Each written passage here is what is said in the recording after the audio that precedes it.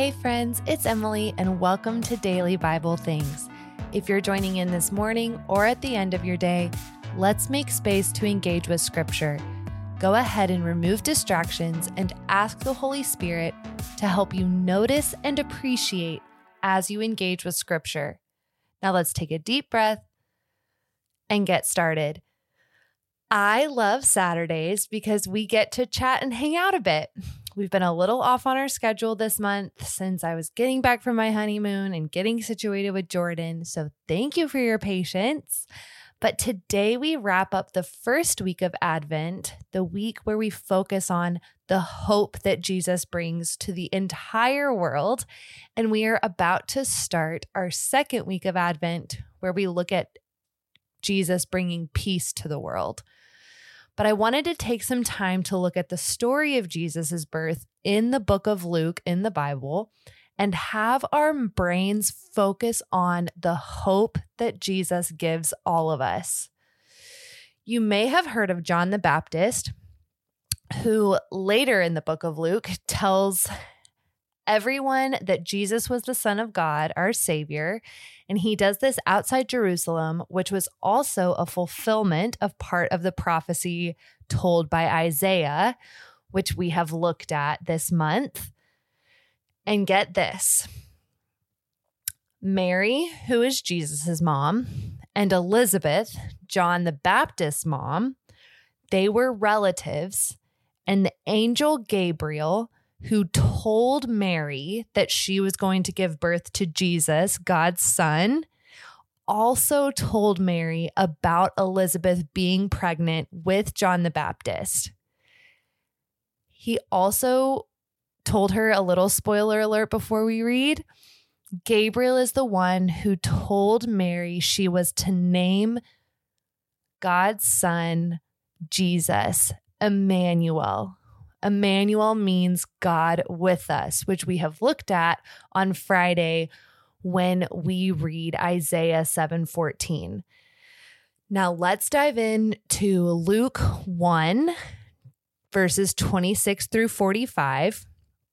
Luke is found in the New Testament, which is the part of the Bible that tells us about when and after Jesus was born. And we're taking a look at Mary finding out she was pregnant with God's son and her relationship with Elizabeth, who, remember, is John the Baptist's mom. We are focusing on how Jesus brings hope to all of the world. So here's what it says. I'm reading out of the NLT. In the 6th month of Elizabeth's pregnancy, God sent the angel Gabriel to Nazareth, a village in Galilee, to a virgin named Mary. She was engaged to be married to a man named Joseph, a descendant of King David. I want to pause here really quick. Last month, we read about Ruth and Naomi, and Ruth actually ends up being an ancestor of David, which is also part of the lineage of Jesus because Joseph is Jesus's father. Wild dots connected. Pretty cool. Okay, diving back in to verse 28. Gabriel appeared to Mary and said, "Greetings, favored woman, the Lord is with you."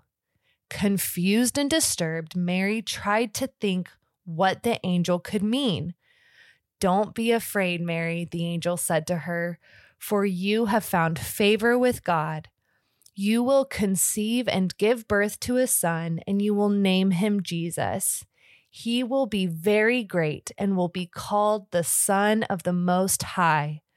The Lord God will give him the throne of his ancestor David, and he will reign over Israel forever. His kingdom will never end." Mary asked the angel, "But how can this happen? I am a virgin," which just means she wasn't married. The angel replied, "The Holy Spirit will come upon you, and the power of the Most High will overshadow you.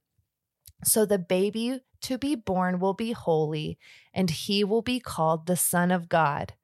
What's more, your relative Elizabeth has become pregnant in her old age.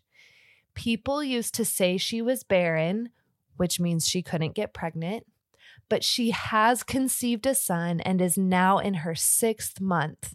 For the word of God will never fail.